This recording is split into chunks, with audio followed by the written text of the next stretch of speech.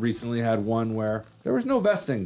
It was just two names on title, no vesting. You don't know how they held it. We don't know how they held it. This is Las Vegas Real Estate Now with local real estate expert Harvey Blankfeld. Let's ask Rick about some title stories. I want to hear some stories about title issues you've been dealing with Tell lately. us something interesting. There's a lot of things that come across my desk that we look at and we just shake our heads like, why did you do that? Okay. I recently had one where the lady had half of her house in a trust and the other half was in her own name.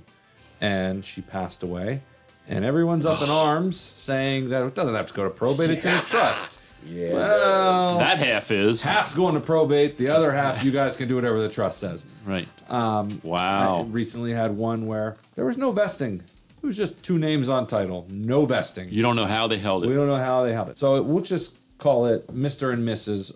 were on title. No vesting. So it didn't read Mr. and Mrs. at joint tenants, community property, rights of survivors. It had nothing. Just their Mr. name. and Common, Mrs. anything. Okay.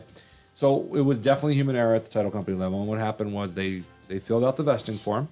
They requested the vesting, and it never made it from the vesting form to the deed. Oh. So they actually went back 10 years later. So this is from 2012. They re-recorded the deed from 2012 Okay. with the correct vesting based on the vesting instructions that they had signed by the buyer from Dated 2012. from 2010. Wow. Wow. The county then requests documentation. Why are you doing this? Right. Okay, well, they said, here's why, here's the documentation, and the county passed on it. Okay. So now we got the escrow on the sale, Right. and we were able to wait for that deed to get recorded, and we were able to move forward. What was with- the interference today that you were running One into? of the spouses passed away, Oh. and the missus passed away. The Mr. basically said, I shouldn't have to go to probate. I'm joint tenants, and I showed him the deed, and he said, oh. I said, you have Oops. two options. Call this attorney for probate and get their opinion. Get a court to sign or- off on it, right? Or go back and call the title company and say, hey, you messed up. Can you fix this? And, Yeah.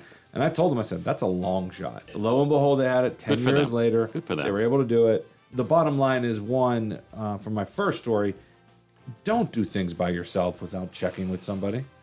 And I'm sorry, I'm not an attorney, but there's two rules out there. There's the law, which attorneys practice, and there's title insurance, which we sell. Right. And I'm not going to sell title insurance to something I can't insure, no matter what your attorney says. You've been listening to Las Vegas Real Estate Now. If you ever have a question about real estate or any of the other topics we cover, just call me off air or text me at 702-203-1165. You can also check us out on the web at lvrealestateradio.com or on our handle on social media at LV Real Estate Radio.